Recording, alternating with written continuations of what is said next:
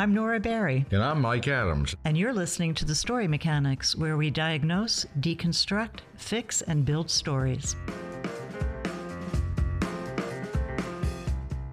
What do Apollo 11 and Chappaquidick teach us about telling the truth? Mike Adams helps us answer that question.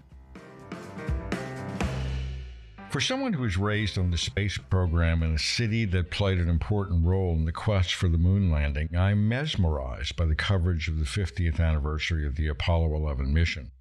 When I say raised on it, I mean literally many families in my childhood neighborhood in New Orleans worked on the Saturn V rocket development. But I am also reminded of something else that happened that weekend in July of 1969, and how I learned a valuable lesson about communication and imagery.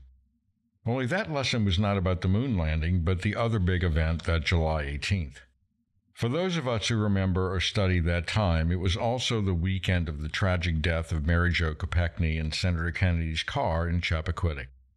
The news was overshadowed by the Apollo landing in the moment, but since then, theories arose that the news was deliberately kept quiet so as not to tarnish the reputation of the senator's brother, President Kennedy, who called for man to land on the moon by the end of the 1960s. We choose to go to the moon in this decade and do the other things, not because they are easy, but because they are hard.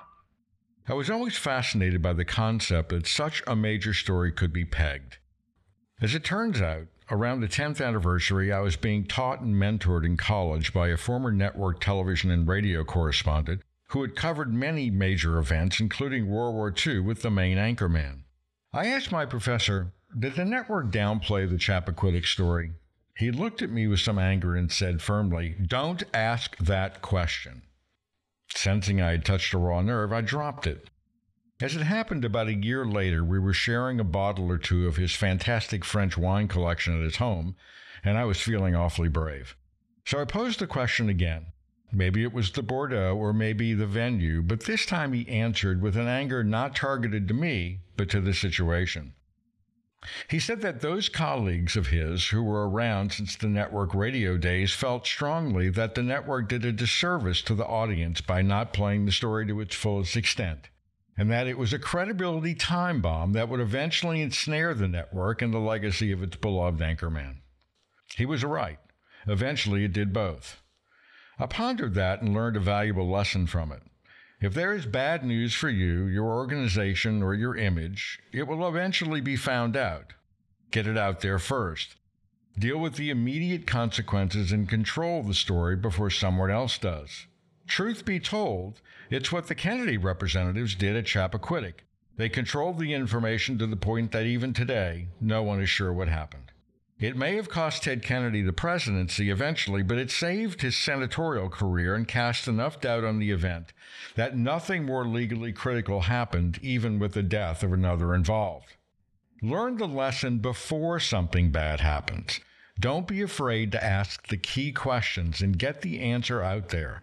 Force everyone in your organization to think the same way. After all, you don't want people still talking about that mistake 50 years on.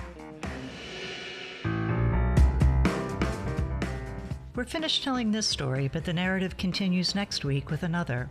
Until then, feel free to leave us your stories and your feedback on our blog at thestorymechanics.blogspot.com. The Story Mechanics is a production of Bridgeview Media. You can find us at www.bridgeviewmedia.com.